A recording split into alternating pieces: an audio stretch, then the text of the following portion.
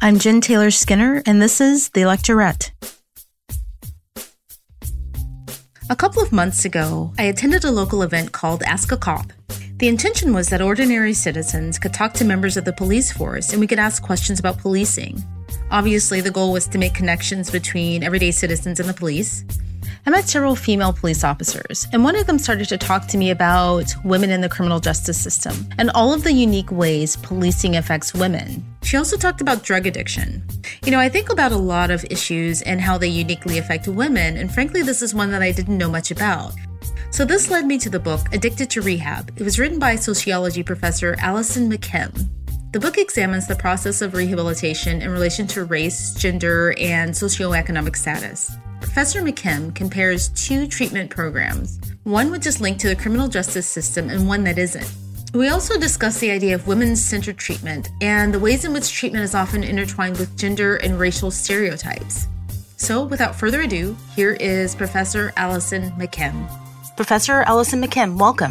Thank you for having me. In your book, Addicted to Rehab, you describe two drug treatment centers for women. And one is the Women Treatment Services, or WTS, and the other is Gladstone Lodge. And they both serve quite different demographics of women. Can you just set the stage by describing the two centers and talk a bit about the demographics that they cater to? Yeah, so Women's Treatment Services, or WTS for short, is in the criminal justice system, and Gladstone Lodge is in the healthcare system. And what I mean by this is that WTS is funded almost entirely by criminal justice agencies like parole and drug courts, and it gets its clients through those kind of referral mechanisms. Meanwhile, Gladstone Lodge is a healthcare insurance-based rehab. And so like most rehabs, it's in the private sector. It relies primarily on insurance, sometimes self-payment. And to get clients, it relies on unions, employers, as well as just the marketplace in rehabs. So it has no connection to the criminal justice system or state welfare programs. And that makes it institutionally quite different from WTS. It was that difference in their relationship to punishment and to the criminal justice system that made me interested in comparing them. So one of the things that I found, which didn't surprise me too much, was that the client populations differed quite a bit at each of these places. So at WTS, the criminal justice rehab, the women were mostly low income and majority African American, with some Latina and a small minority of white women. On the other hand, at Gladstone Lodge, most of the women were working to middle class women and white, although there were about 10% or so of both Latina and also African American women. And that has to do with the way it's getting its clients, so it's using its union-based referral systems, which means that the women are not especially wealthy. Like it's not a kind of fancy rehab like where celebrities would go. But the women do have stable jobs and are able to access health insurance. So that makes them more privileged than the much lower income women who would go to WTS. You open the book by contrasting the stories of two women, Sarah and Denisha, and they have similar backstories in relation to why they ended up in treatment, but their stories really diverge in relation to how they entered treatment. So can you describe the experiences of these two women? Yeah, so Sarah was a nurse and took oxycodone-containing pain medication illegally and developed a pretty serious habit doing that. Eventually, she got caught by a suspicious pharmacist who was basically skeptical that her prescription was valid. And he called the doctor whose name was on the prescription she was using. She had been using the script writing power of a colleague of hers, a doctor. And when he got the call, he covered for Sarah, but he did also stage an intervention and urged her to go to rehab. So she got caught by an employer, or at least a senior colleague, and was pushed into rehab through family and work pressure that was mostly informal. Because she had insurance, she ended up able to afford a private pay rehab like the Lodge, and also had heard of that from recommendation from the doctor who caught her. Meanwhile, Danisha got to WTS also, I guess, as a result of a brush with medical authorities. But this was quite a different circumstance. So Danisha tested positive for an illegal drug while she was giving birth. And as is common in many places, Child Protective Services was called, and they put her new baby into foster care and required her to go to treatment if she ever wanted to regain custody of the baby. And so that's basically what sent Denisha into rehab. And she ended up at WTS because it's the kind of program that gets enough public funding in order to support poor women like Denisha and enable them to get care with no out-of-pocket cost. So what WTS would do is sign women like Denisha up for various social programs and other kinds of things, and then take what they called a rent out of those benefits in order to pay for their treatment. So part of what I thought was interesting about these two women was that although they both were using drugs and they both broke the law in the process of doing that, they took very different pathways to rehab, as I call it. And I think that it illustrates a fair bit about how these institutions are kind of networked into larger patterns and power and authority. And that reveals a lot about the way we manage drug use, but also the different ways we manage women who break social norms. So what's really interesting to me is that both of the women were mothers. Yeah. And what happens to their families, I think, speaks to their different backgrounds, right? So Denisha's newborn went into foster care, which is so heartbreaking to me. So what happened to Sarah's children? Her children stayed living with her husband. So they were able to come and visit her and things like that. You know, I think you mentioned in the book that Denisha had also been in foster care herself. And, you know, to have that cycle continue with her own child is really sad. But again, it speaks to how poor women are treated versus women who have means. You know, even if their means are limited, they still get better treatment, even with modest means. Then, of course, if CPS is brought in, that can be, you know, quite serious. Yeah, I mean, Child Protective Services around the country is pretty harsh on parental drug use. So according to some studies, it's actually the most important factor that they use to determine whether parents deserve to keep custody of their children. And so they can treat it very harshly, even recreational marijuana use.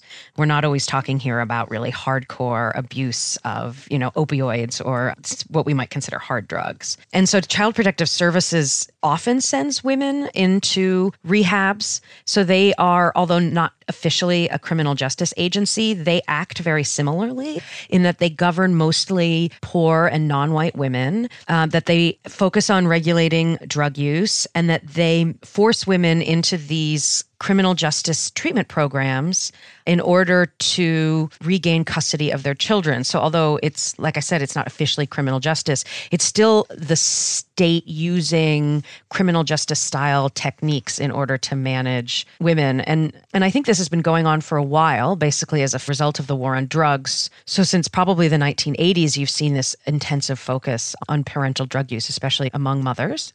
So what this probably means is that, yes, a lot of the women at WTS would have themselves been in foster care, would have been in families that were under supervision of child welfare authorities. I don't know for sure about Denisha's past, but a lot of the women there had been through all sorts of institutions we use to regulate marginalized people and regulate deviants. So whether that's group homes, jails, prisons, mental hospitals, some people have called this the circuit, the way that especially poor women like sort of bounce through all these different kinds of institutions. And it's sort of the very bottom of the safety net and a very punitive version of it that catches people who are like at the most desperate and needy sectors of society. So how is the criminal justice system intertwined with this center, with WTS? We often assume that drug treatment is the opposite of punishment, and that if we get more people into drug treatment instead of sending them to prison and jail, that we'll be reforming the system. So this is problematic for a few reasons. One is that the criminal justice system is actually super involved in drug treatment. It's almost the single largest insurer, or in some years it actually is the single largest source of payment for treatment and a source of referrals to treatment. So the criminal justice system is actually very involved with rehab and has been since at least the early 90s. So the rise of mass incarceration happened at the same time that the criminal justice system was getting really involved with the rehab industry and with sending people into drug treatment. So I want to sort of correct people's misunderstanding, I guess, that treatment is now only something we're thinking of as a response, as an attempt to reform the mass incarceration and to reform a system that's gotten out of control. These two things actually emerged together. So I wouldn't see them as separate phenomenon or intention, but as related phenomenon in which as more and more people fill up our prisons and the criminal justice system starts to bring just huge numbers of people in through aggressive policing and prosecution techniques, we actually get the emergence of these new kinds of treatment programs that operate as kind of satellites to the prison. And this is the sort of place that WTS is. It's an alternative to incarceration facility, but it's operating kind of totally within the orbit of the heart of the criminal justice system and prisons and courts and things like that. So that's an important context to have to understand why I wanted to know what would happen if you did treatment outside of the criminal justice system, which is what led me to select the Lodge to compare to. And to think about what it means to do the same thing, ostensibly, addiction treatment, in these two very different ways. What does it mean to punish people as treatment or to do it as healthcare?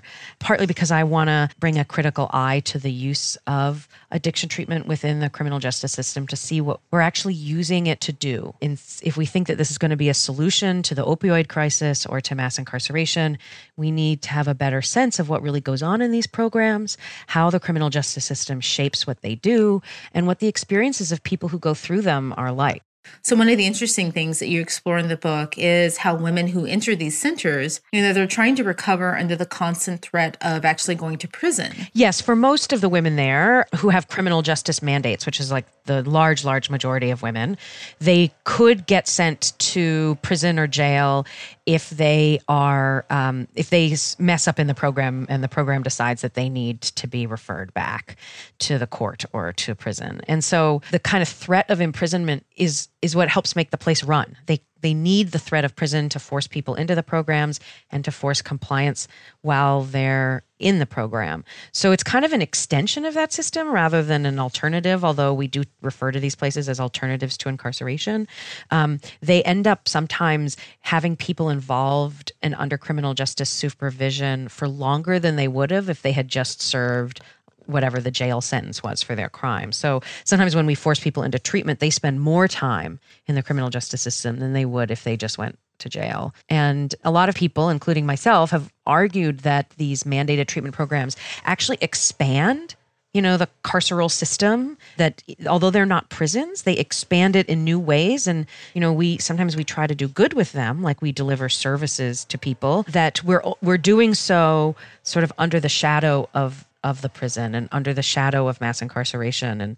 And what one of the things that WTS did so well, which makes it kind of a really best case scenario of what people would like to see in criminal justice treatment, is that it combined really therapeutic orientation, a gender sensitive orientation with a lot of social services. So, women could get housing placement and vocational assistance and GED prep, things like that. So it was kind of like a resource in which we're delivering social services to mostly poor people, but doing it through the criminal justice system. And the women at WTS found that they could get more services there than they could anywhere else in any other kind of state program. But, those additional social services, they're also included in the punitive measures that these centers use. So if a woman were to receive an infraction of some sort, she could also lose access to social services like mental health treatment following her recovery, for instance.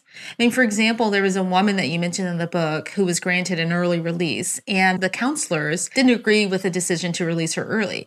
So as a form of punishment, they limited the social services that she'd have access to after treatment. Yeah, that's correct. So they could withdraw people's social services as a kind of punishment. And in general, I think this is a really bad way to deliver essential social welfare services to needy people, because it basically sort of starts to shift all these services into the criminal justice system while withdrawing them from outside of the criminal justice system. It means that poor people need to get criminalized in order to gain access to them. And then when they're in there, like as you noted, they could, be taken away at any time kind of as a threat of punishment. So it makes the whole kind of social safety net much more punitive. But the reasons that we get them expelled and sent to prison weren't always clear. It was a bit unclear, so that it was up to the staff's discretion, whether, at least for most cases, whether someone's infraction or series of infractions was serious enough to basically eject them from the program, to kind of expel them. And if they got expelled, they would either be sent back to parole, which might likely decide a woman would be incarcerated, or to a court, which might make the same kind of determination. And so the sorts of, things like using drugs again rarely got women expelled from the program. But things like having a relationship, especially with another client, so having sexual relationships with another client could get women expelled from the program, as could certain kinds of things like refusing to take medication. I saw women get expelled for that. For committing another crime and getting rearrested, so that would, and not surprisingly, get women expelled from the program. And maybe violence, but I didn't see that much violence. I think it was officially on the rules that violence could get women expelled from the program with a kind of an unsatisfactory discharge, but I didn't really see any of that there. So I would imagine that they might take that seriously as well. Whereas other kinds of things like, the woman who you mentioned was able to leave early, so the court no longer required her to complete her sentence there. And they wanted to keep her in the program. They had lost power over this woman, but they did have power over the kind of services they could give her access to. So they used that to basically extend their ability to govern her life, even outside of the actual criminal sentence, which was something that they thought was important. I mean, they thought it was important to use the services as kind of a carrot.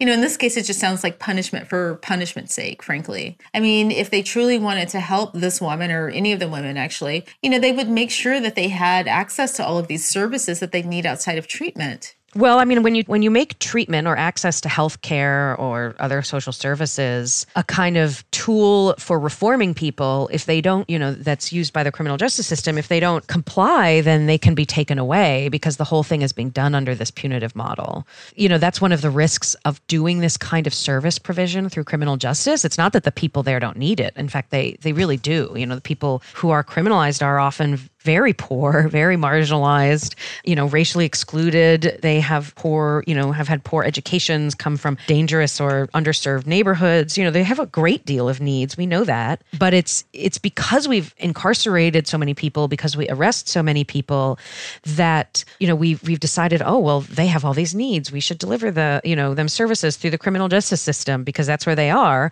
What's strange is that coexists with the fact that we don't actually provide that many services to poor people and poor neighborhoods outside of the criminal justice system. We've, in fact, continually withdrawn those kinds of social services. So you mentioned a case in the book where there was one woman who ended up in WTS, or Women Treatment Services, which I should restate is that center's linked to the criminal justice system. And she was brought in for what, most people would think of as casual marijuana use. How do women like this end up in centers that are intended to treat serious drug habits? One of the things that's really remarkable is how little people's actual drug use matters in the kind of rehab that they end up in.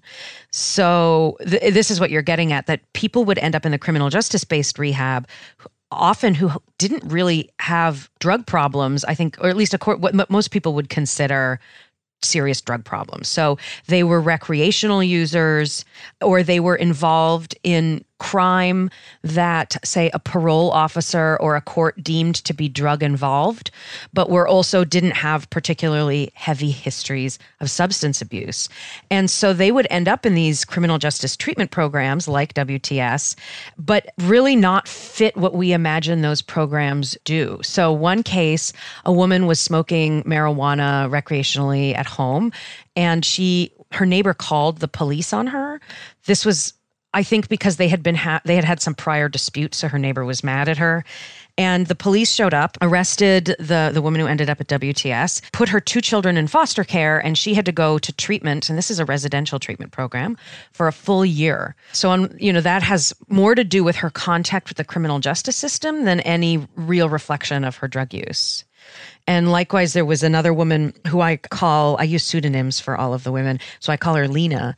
And she went to WTS because she was paroled from a prison and had violated her parole stipulations with a positive drug test. And when she went to WTS for an intake interview, which I saw happen there. They asked her all these questions about her history and including her substance abuse history. And she made this claim that she had only used cocaine twice, and so she should have a short stint in the penal rehab. What was strange about this was, so I assumed that the staff wouldn't believe this kind of a story.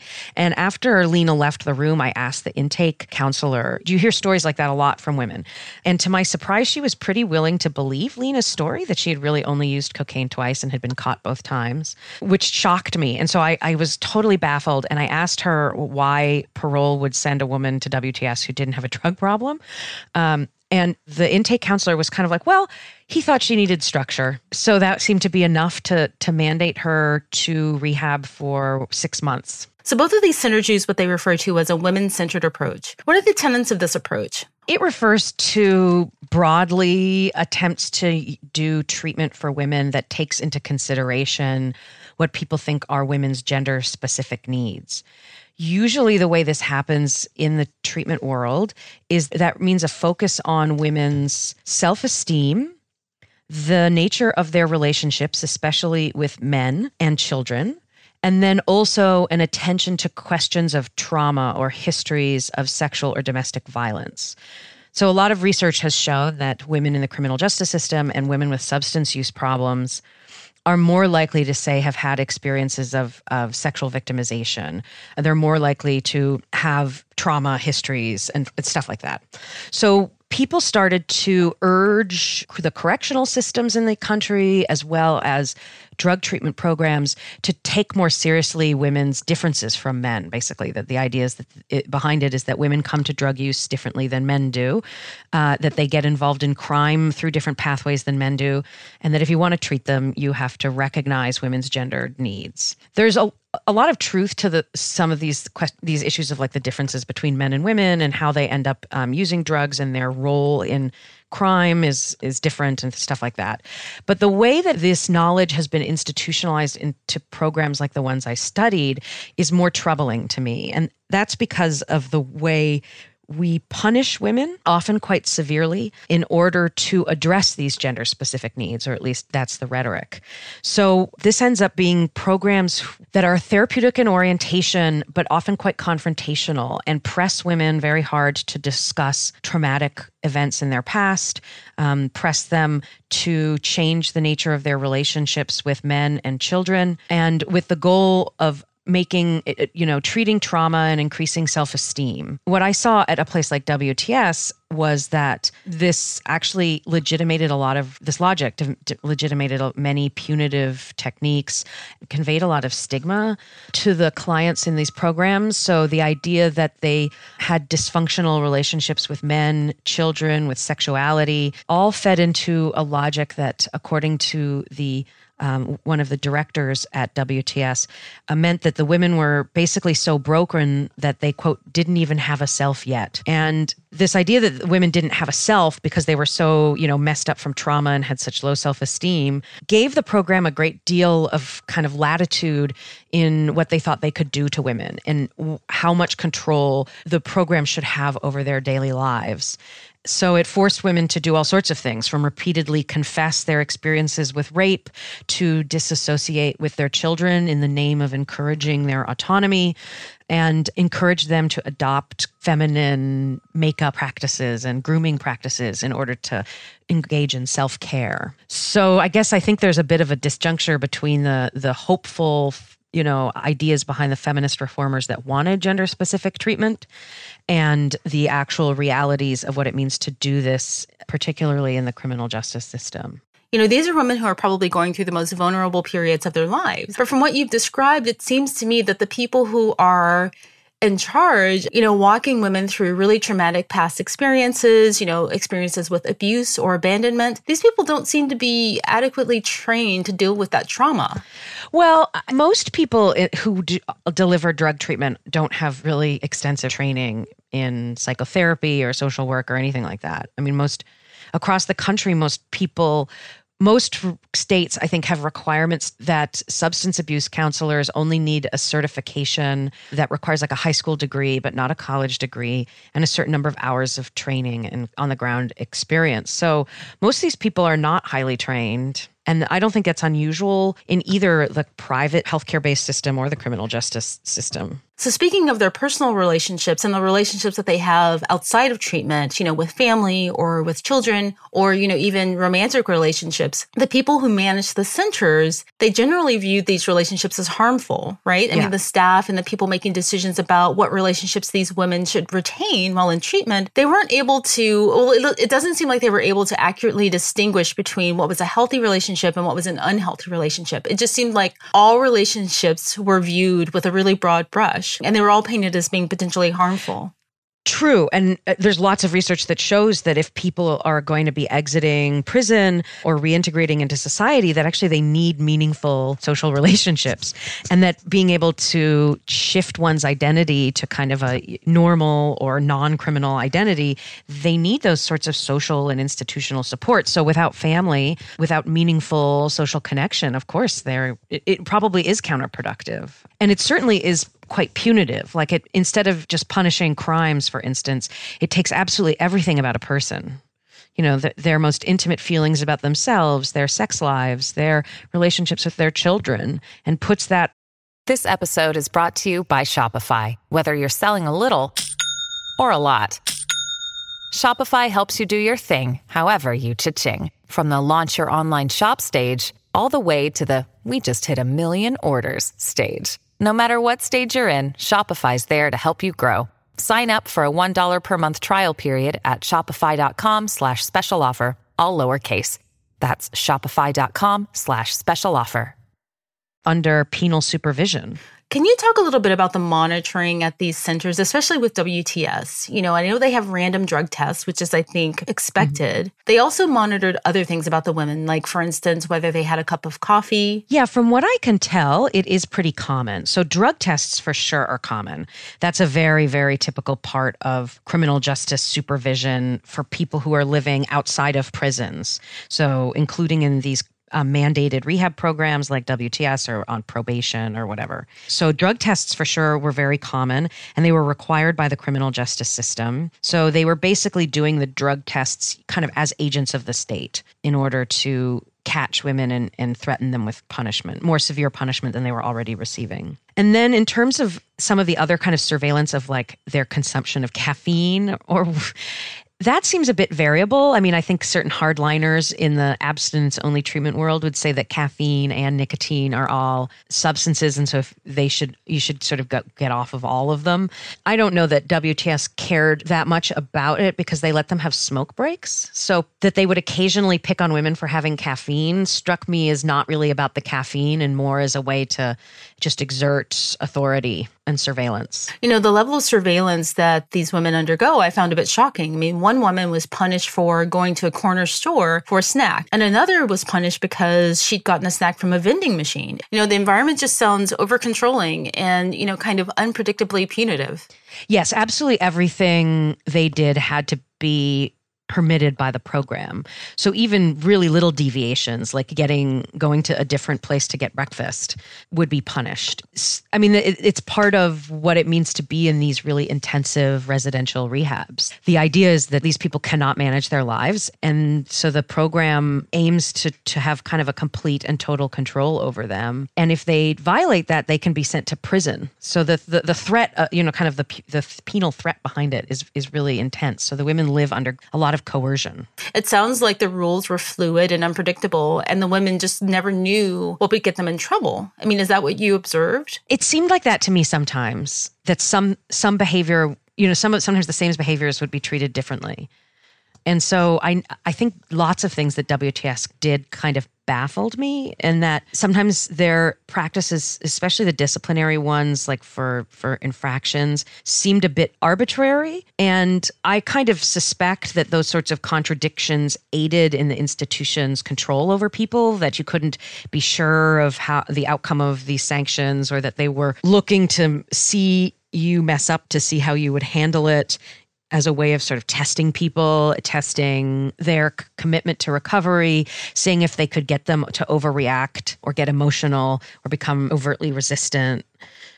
It's sometimes I think that's what they were about, which sort of explains why in some cases they let things slide and other times they didn't. So how does WTS compare to Gladstone Lodge, where there's no link to the criminal justice system and where women have, more means, frankly, or at least access to insurance? Was there the same level of surveillance? So one of the important things that the listeners should know about is that Gladstone Lodge, like most of the healthcare-based rehab programs, was very short in how long people stayed there.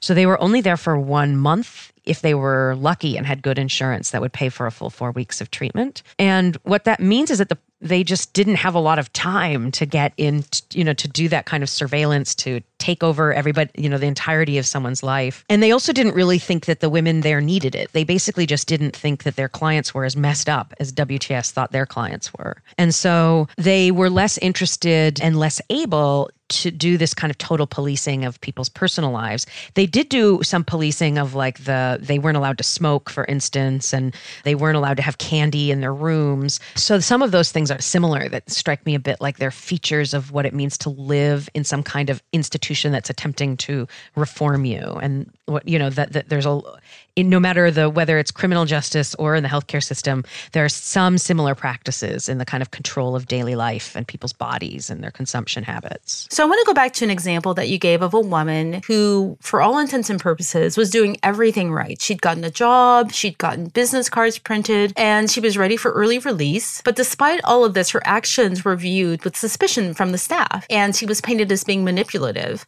How common was this for women in WTS? Well, I'm going to be annoying here and say that I can't really answer that because I didn't study enough rehabs, and I can't quite say that it's generalizable. So they were skeptical of women who were very career-oriented, especially when that lessened the kind of control and surveillance that WTS could exercise, and when WTS staff felt like it undermined women's commitment to the therapeutic aspects of the program, which was really important to the staff there. So at WTS, delving into the self, uncovering trauma, discussing one's relationships, these sorts of things were like the heart of treatment. It wasn't about getting a job or even really getting sober. It was about this really deep work on the self. And so women who were career-oriented ended up in sort of conflicting with what WTS staff wanted them to do. So people like Sophia and Kate, who had jobs but then got in trouble for being too focused on work, were examples of that pattern. I don't think that this is true in all rehabs. My sense of what other people, especially those who studied programs for men, report is that in those programs, getting a job is an important step and one that signals normalization. So signals that you're becoming a kind of like normal, responsible person. I think that might actually reflect differences in gender ideology. So the message to men is kind of like grow up and get a job, basically.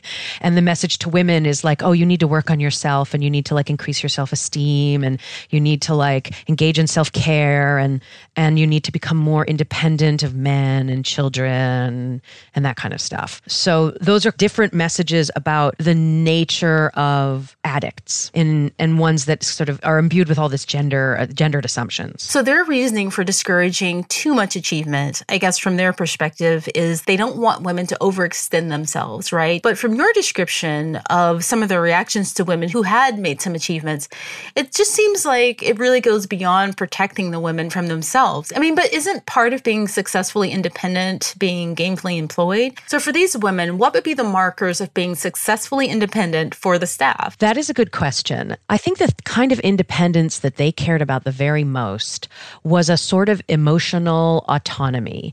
Women who were independent from other people in an emotional sense. So what they were especially worried about was something that often gets called codependency, in which women, or it's stereotypically at least women, are in need of external validation and so have relationships that are codependent. And so this is part of the logic they're using. It's a common kind of self-help trope, but it's been really influential in this gender-specific drug rehabilitation for women. That's a version of independence that's much more psychological pathological than it is, say, financial. And I draw on the work of people like Nancy Fraser and Linda Gordon, who charted the history of the idea of dependency and its relationship to notions of citizenship and gender and stuff like that. And so they basically make the argument that at one point in sort of the colonial history of the United States, most people were dependent, and dependency was seen primarily as like social or financial or legal, and it wasn't really considered a pathology. It was just considered the normal status of most people. And as time wound on and independent citizenship was granted to white men, suddenly dependence started to look pathological for men, but it was assumed to be natural for women and inevitable for women for a very long time. What you see in the, kind of 1980s and 90s in the debates about welfare and so-called welfare queens is that suddenly women's dependence, especially women of color, is treated as not just a kind of financial burden on the state, but bordering on a kind of like personal pathology. What I see in these drug treatment programs, at least in the criminal justice system, is this version of the sort of pathologically dependent poor Black woman has become almost entirely based on a psychological notion of dependence and not so much on what we might think of as like being dependent on the state, as like the discourse that was used in welfare reform. So that means, I don't know, that it's somehow over time we've started to think more about dependency as a feature of an individual self and not as a financial relationship. And that's what WTS was operating with. Like they weren't opposed to women having jobs, and officially they were supposed to help women, with their vocational plans and help women get GEDs, other stuff like that. But they definitely subordinated it to the main cause, which they thought was this kind of therapeutic work on the self. So if you didn't have yourself straight, you couldn't get anything else worked out. So women had to work on themselves before they were able to do things like go to school or get a job. It does seem very out of step with conventional American notions of what like the poor should be doing and what responsibility means. That's part of why I wanted to highlight how the discourse about addiction, and especially gendered ideas about women's addiction, actually has real consequences to the way we manage poor, marginalized, and criminalized populations of people. Some of the cases that I read about in the book were a bit upsetting, right? Mm-hmm. At times there seemed to be very little generosity from the staff, especially when there were examples of some women who were being mocked by the staff, mocked for their appearance or mocked for what they ate. I agree. It was upsetting to me. And I struggled for a long time. Why would they do this? And how do I understand why this makes sense to them without just depicting these people as like crazy and evil? Which is a bit unfair to them too. Like a lot of them, if I talked to them about what they thought about the women in the program, what they thought about the criminal justice system, or about women's position more generally, they would sound very sympathetic. They would say, they would talk about the injustices of mass incarceration, and they would describe how the women were terribly abused in their life and that they needed to be told that they mattered. They held on to those things, especially, in the kind of like official representations of the program. When I interviewed them, they would say things like that. But then in practice, when they actually had to make decisions about real women's cases, they were much meaner. And so it, like I said, I struggled with this. How do you depict these people, and make them make sense? Part of what we should do as sociologists is to, even if you don't agree with people's actions, at least show how it emerges from particular contexts and like why, for the point of view of people in that position, this is like a sensible line of action to take. So this is something I struggled with for a long time. And one of the conclusions I came to was about the fact that WTS was a punishment compared to Gladstone Lodge, where they were not as nasty to the women there and not as derogatory in the way they described them. So the fact that it's a punishment, I think, does just change the nature of what they're up to. And it brings in all this additional stigma. It gives the program a lot of power, and degrading the women ends up, I think, inevitably being part of a penal institution, even one that has a lot of sort of therapeutic language and ideas circulating in it. And that's partly about maintaining the staff's authority, also about the way we've defined addiction for poor Black women in the criminal justice system as these kinds of like totally pathologically dependent people. And so that's like a pretty heavy and stigmatizing thing to put on someone. It basically suggests that there's nothing worthwhile in who they are and in their lives and in their relationships. And that opens the door to just say, you have to be a different person, and nothing you say about your own needs or your own life can be taken seriously. And you have to, completely remake yourself, which turns out to be very punitive. You talk about how they use something that's called a degradation ceremony. What exactly is a degradation ceremony? So that's a classic notion from a sociologist named Harold Garfinkel. And he wrote this famous short little paper in the 50s, I think, about the process of the degradation ceremony. So he meant to include the way lots of social institutions kind of use these little rituals to lower people's status and to convey that they are like a subordinate or lower stigmatized group of people compared to others. So this would include, the way prisons would say shave people's heads and put them in uniforms, or the way that a court would put handcuffs on someone and have them taken out, and this sort of the ritual of proclaiming a sentence and all these sorts of things that especially penal institutions, although I imagine other organizations might use it too, but basically kind of little rituals that are used to convey that someone is kind of descending in status, is becoming a lesser person. And so WTS definitely did this. When women entered the program, they had to go through a process that WTS called induction. And that was a delousing shower that was observed by staff members. So, they would have to get naked and wash themselves with anti-lice soap. They didn't do this kind of thing at Gladstone Lodge. Even though both organizations would have reason to fear lice infestation, like neither of them want lice infestation, they didn't force women to go through that kind of a degrading process at Gladstone Lodge. And that I do directly attribute to the WTS's location in the criminal justice system. It cared a lot about signaling women's lower status, whereas Gladstone Lodge did a lot of work to try to save the women in its program from stigma, because being labeled an addict might be seen as a stigmatizing identity, no matter whether you're in the criminal justice system or in the healthcare system. But they at the Gladstone Lodge staff were trying to kind of redeem women and to give women access to being respectable and respected social identities. And so they didn't engage in the kinds of degradation ceremonies that I saw at WTS. Can you talk a bit about how women's roles as mothers, especially in the case where, they become pregnant? I know there was a case where one woman did become pregnant. Can you talk about how this is dealt with and how it's viewed in these centers? Yeah. Yes, all the women who became pregnant, it was a problem. The staff saw that as a sign that women weren't committed to themselves. And as basically a symptom of addiction, that they were so dependent on men, that they were having relationships, or that they were so dependent on affirmation from children that they were going to have a baby. So they tried to encourage women to have abortions. And if women decided to keep their babies, for the most part, they had to leave the program and they would be transferred to another facility. But there aren't that many alternative to incarceration programs or treatment programs that accept pregnant women or parenting women. This is there's a real shortage of such places.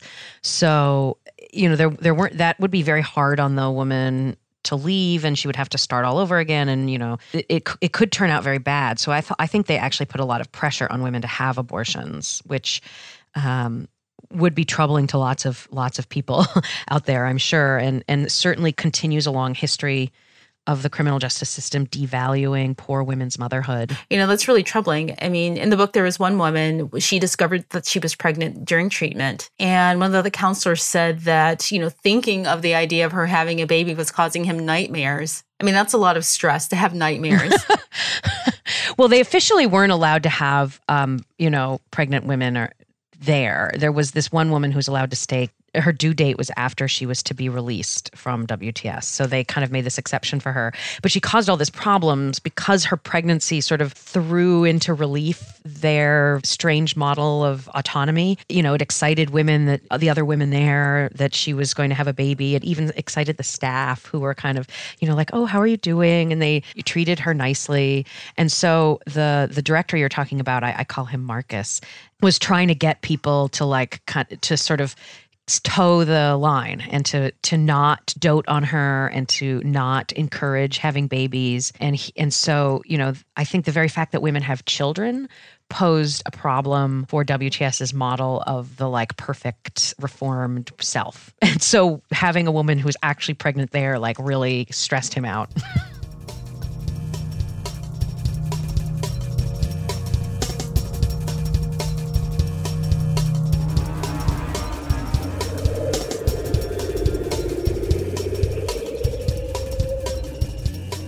So I want to talk a bit about Gladstone Lodge and about how race and class fit into the treatment. So you mentioned that race and class were excluded as a part of the treatment. At least many of the tropes that you'd find in centers where they treat more women of color, they didn't exist at Gladstone Lodge, right? Mm-hmm. And that the women themselves in some ways were excluded from the sisterhood, the sense of sisterhood at Gladstone Lodge. What do you mean by that? So at Gladstone Lodge, they used a kind of classic 12-step method that would be familiar to anyone who knew about like 12-step programs. And one of the things that relies on is the creation of fellowship among the addicts and or alcoholics who are part of these organizations. So that means a kind of, addicts helping other addicts, a kind of camaraderie, both in how far you've sunk and in the process of recovery. That's a big part of those programs, the kind of social support that people get. And so Gladstone Lodge needed to foster this among the women there. And they had various techniques to do this, including, having women tell their life stories. They used the language of fellowship all the time to describe the women. They had them do things together in order to try to sort of have people identify with one another's problems. But it was very hard for the Black women there to fit into this fellowship with the other women. And so they were a minority at Gladstone Lodge. They were only at most, I think, 2 Black women there at any time.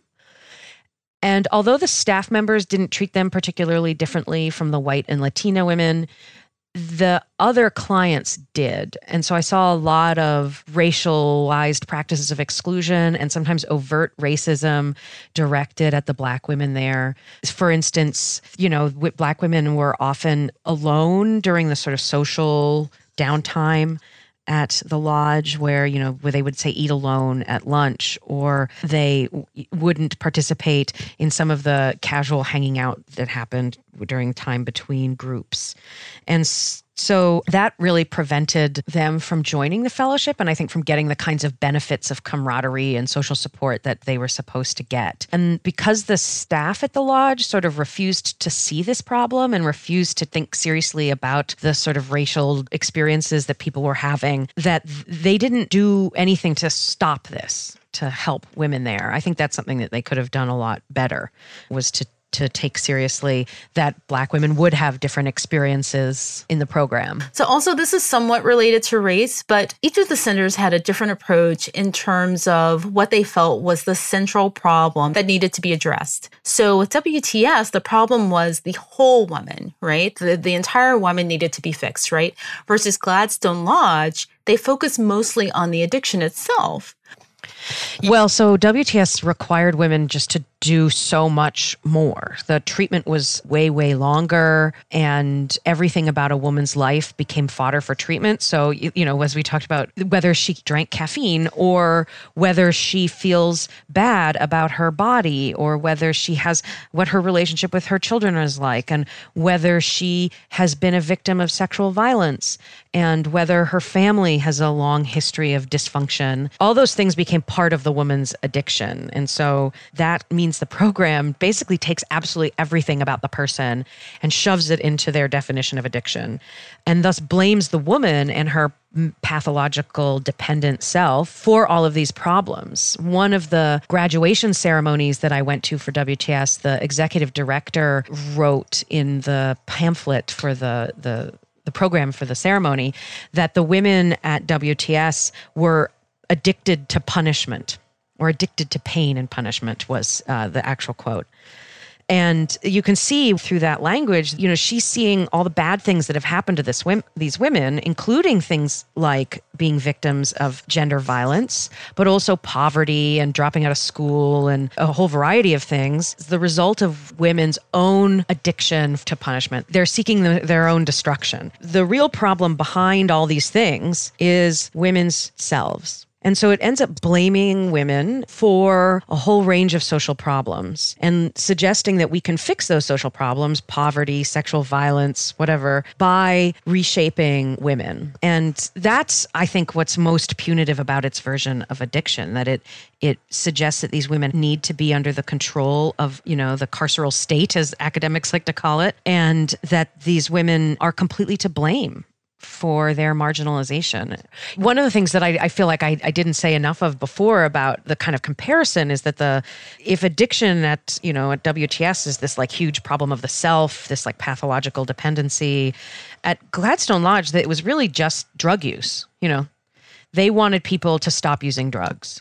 Whereas WTS wanted women to like remake themselves into these perfectly autonomous, liberated women or whatever.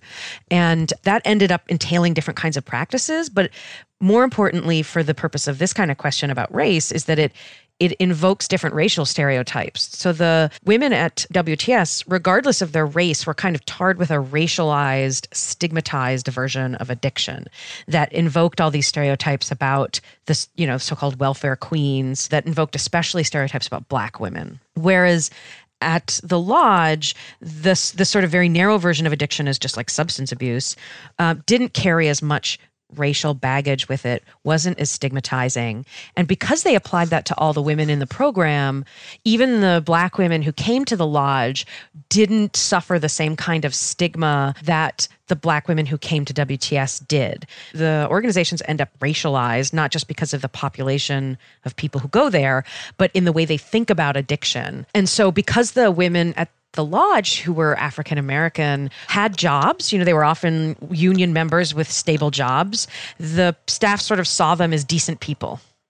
But the staff would have also told you that the people who end up in criminal justice programs like WTS were totally messed up and needed to be punished and were whatever. They used a lot of racist stereotypes, like that they were on the dole, or that they had no motivation, that they were entitled, that they were like just trying to work the system, those kind of things. And so at the lodge, they kind of believed the stereotypes about WTS that the WTS staff themselves kind of believed. One of the more disturbing elements of this whole person approach is the way that they view women who've been victims of domestic abuse. They blame the women, in a sense, for making choices that led to their being in these domestic violence situations. Yeah, and that they kind of have such low self-esteem that they want men to abuse them. So then the solution is to coerce women into treatment programs on penalty of prison instead of to deal with what I would think are the more systemic and actual roots of gender violence and men's power over women. So to use the language of addiction to understand everything about poor and marginalized women's lives inevitably individualizes what are social problems. You coined a phrase, governing through addiction. Can you describe what governing through addiction means? I coined this term, governing through addiction, to describe what these programs are doing, especially WTS. And I use that idea to describe the way that we use the concept of addiction and treatment to manage a whole array of social problems. So when we think that we can, improve employee performance or address gender violence by sending addicted people to treatment, we are governing through addiction. And my book ultimately is very skeptical about the usefulness of the idea of addiction for understanding such a wide array of social problems. And I want us to be cautious about turning to addiction as an explanation for everything and thinking that treatment, especially treatment within the criminal justice system, can solve these much more complicated problems. And I saw treatment fail to do that at both places. And at WTS, that came with an incredibly punitive edge, one that legitimated the criminal justice system's control over poor women and furthered all these racial and sexist stereotypes about poor and non-white women. And so in my caution about using addiction is not to say that people don't ever need treatment, but that we should be cautious using that term to encapsulate absolutely everything that can go wrong in someone's life or in society. So overall, what was your conclusion? How do we make improvements to these programs for women? My first and probably hardest to accomplish form of advice would be to remove treatment from the criminal justice system's control as much as possible. I would like to have a world in which people could access treatment, including poor people, outside of being forced to do so on penalty of going to prison. So that would require enabling access through the healthcare system. To some extent, the Affordable Care Act, so-called Obamacare, did expand people's access to treatment through health insurance, but the treatment system is still pretty stingy. Health insurance doesn't really want to cover residential treatment. There's not a great range of options for people who don't want to do kind of traditional 12-step or other kinds of like therapeutic abstinence-only models. Even if we shifted more treatment to the healthcare system, we would still have, I think, some serious limitations in the way treatment gets delivered, in, as you mentioned, the training of the staff who works there. But that would be my first and most important suggestion, would be that I think the criminal justice system distorts the treatment process. I think it conveys a lot of, the involvement with the criminal justice system conveys a lot of stigma, involves really punitive kinds of control, but all of which I think are badly suited to helping people recover and are badly suited to helping people include, and women in particular who have issues with things like violence and trauma. So that would be my first suggestion. I do think that it would be great to have more treatment options for people, including harm reduction style options that don't require abstinence, and to have medication-assisted therapy, which is only used, or at least primarily used, for opioids. But given the scale of death from opioid overdoses we're having these days, it's even more essential that we get this life-saving kind of treatment that doesn't require people to go through therapy, that doesn't require abstinence only. I think we can save lives that way and do a lot of good. But that does require changing the norms in the treatment community, which are very oriented towards changing people and requiring abstinence. Professor Allison McKim, this has been really illuminating. Thank you so much for taking the time to talk today. It was really a pleasure, and thanks so much for having me.